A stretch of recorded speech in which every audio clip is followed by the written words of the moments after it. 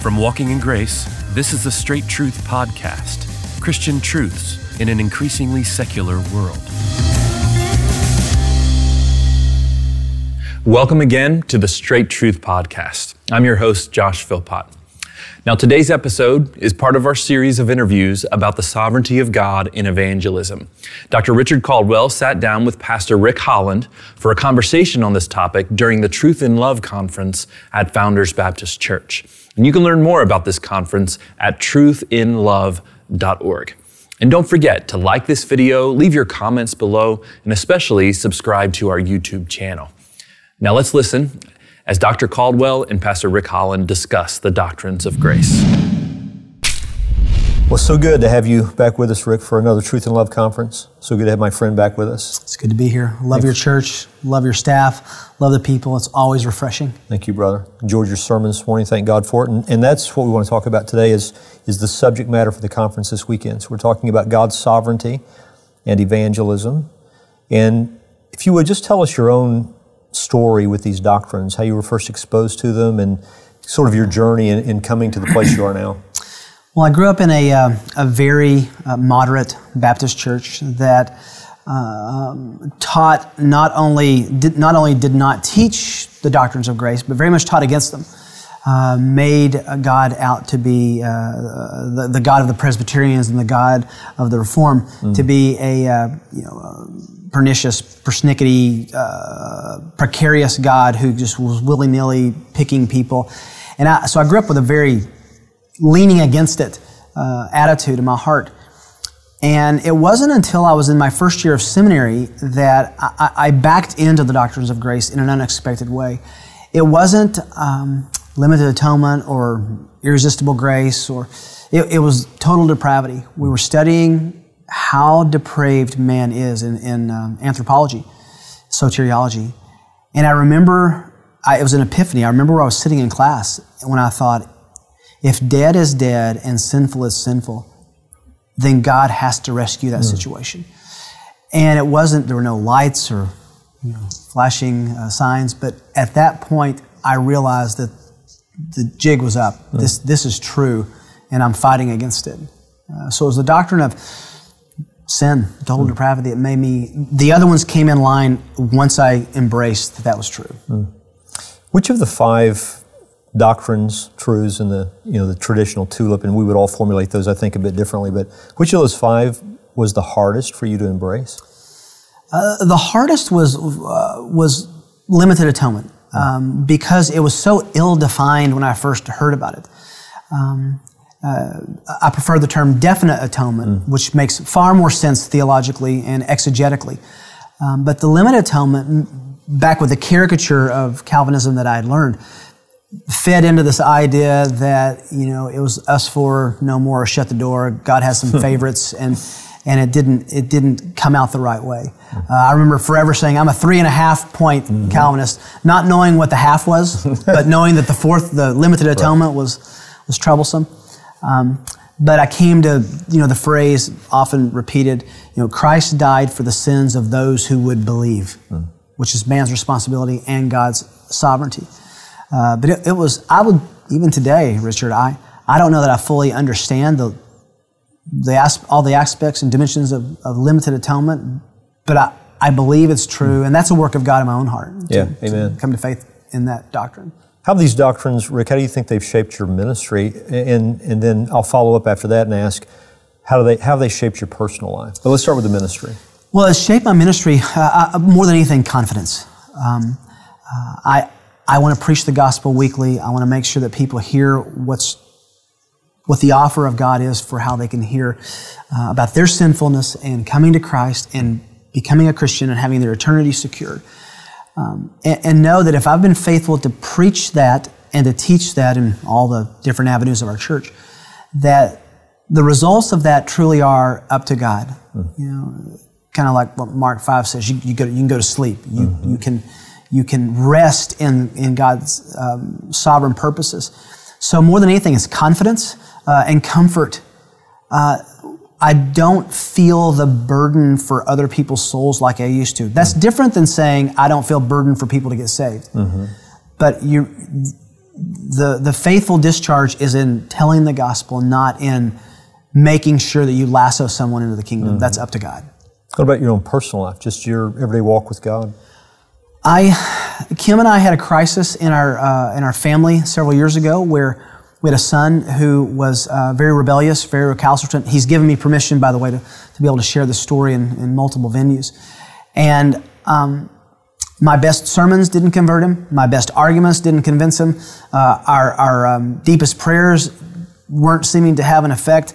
Our weekly coffees were going nowhere. At one point, he just said, "Dad, you got to understand that Christianity just doesn't work with me." And I remember Kim and me, we would hold each other and weep until our tears were just gone. And we just prayed. Later, God radically converted my son, which is a wonderful end of the story. But the real victory in my heart in the story was where we said, we've done what we can. We've said what we can. Either God is going to superimpose His will over my son's, or he will never be converted. And personally, that rocked our world and changed our lives. And I like to say, I moved from being a theoretical Calvinist to a real Calvinist. I love that when you said that, because I think it's so true. I mean, it's in a lot of different areas of our life. We preach things, we teach things, and we do believe things. But there is a point where we're tested by the need to apply the things that we preach and teach, and that's when they become more real to us than ever. You and I are both involved in the Expositor Seminary, and we're having a hand in training young men for the next generation of ministry. What would you say to a young man going into a new church? He believes these truths in his heart, wants to declare them. Maybe he's heading into a church that doesn't have much exposure. Maybe a church that is represented by how you were raised or how I was raised. What advice would you give to that young man? Well, I wish I was that young man and could tell myself these things many years ago. Try not to teach a system. Try not to teach a theological perspective. Teach the text. Teach the Bible. Now, if you know that that's a hotbed, I probably wouldn't start with Ephesians 1. Romans 9. Romans 9, 1 Peter 1. There are places to start where you can endear yourself to the people where they trust your handling of the word, so that when you come to something they disagree with, that they can trust you with that. These are battles that should be fought, but rarely are those the first battles to be fought. So I would encourage young men, you and I both encourage young men, be patient. Let the Scripture dictate the agenda of your pulpit, not your own theological curiosities or favorites, even though that's certainly a favorite of all of ours. And God will get you there in the text eventually. Let Him decide that. And then even when you do it, I like to say, our Arminian friends, or it's not to draw lines. Our brothers are not our enemies. Exactly, not draw lines. I mean, Arminianism is I don't think it's a true representation of the gospel, but it's inside the pale of orthodoxy. Right. We're going to be in heaven with a lot of our Arminian friends. So teaching people teaching these men to shepherd souls and not just win a theological debate. And we have historical examples of that with Whitefield and Wesley, and serving together and preaching the gospel together. Very good example. When I came here 21 years ago, I'm in my 21st year here, this church did not have a Calvinistic history to it. So one of the things that we did is I began to have book studies with our men. I would have lunches, and we would have, I can still remember those tables surrounded by men, and we read through, for example, R.C. Sproul's book, Chosen by God.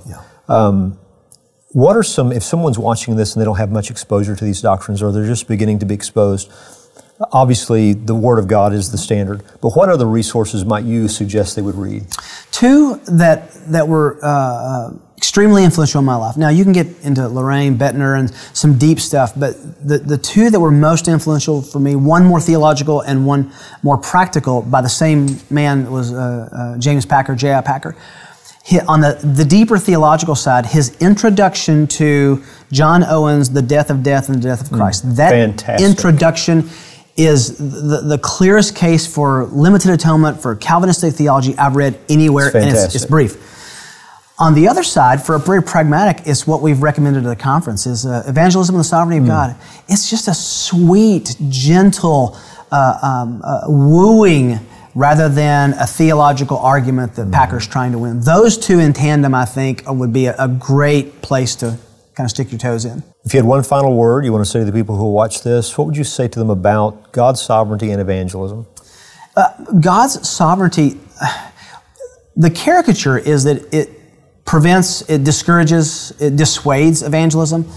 But I think it's just the opposite. If I really felt that the souls of men were dependent upon me, that would lead to a level of desperation, of insecurity, sleepless nights. How could you process that someone would go to hell because of you? At the same time, I want to feel the burden. Paul said in Romans 10, Romans 9, I'd rather be accursed. In Romans 10, I have a burden that you would believe. So feeling the burden is okay. 2 Corinthians 5, I beg you to be reconciled to God.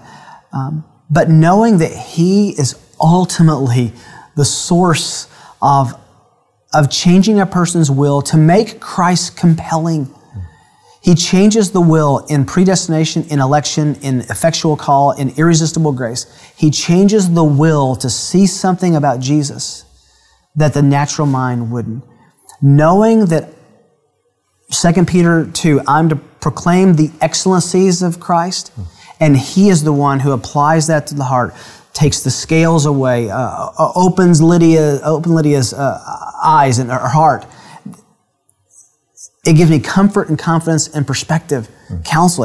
It gives me hope and encouragement and excitement, enthusiasm to be a part of evangelism. It's an interesting thing. We cooperate with God in winning people to Christ. He asks us to cooperate with Him in preaching the gospel and sharing the gospel and evangelizing. What a treasure. What a privilege. What a privilege. Thank you, Rick. Appreciate it very much. Thanks again for joining us for the Straight Truth Podcast. We hope you've enjoyed this episode. Now, you can find links to all of our social media channels by going to our website, straighttruth.net. Now, do us a favor. Please go to our YouTube channel and subscribe to these episodes there. We release new episodes every Thursday. Also, go to the iTunes podcast section and leave us a review. Now, Straight Truth is a production of Walking in Grace Ministries. For more information, go to walkingingrace.org.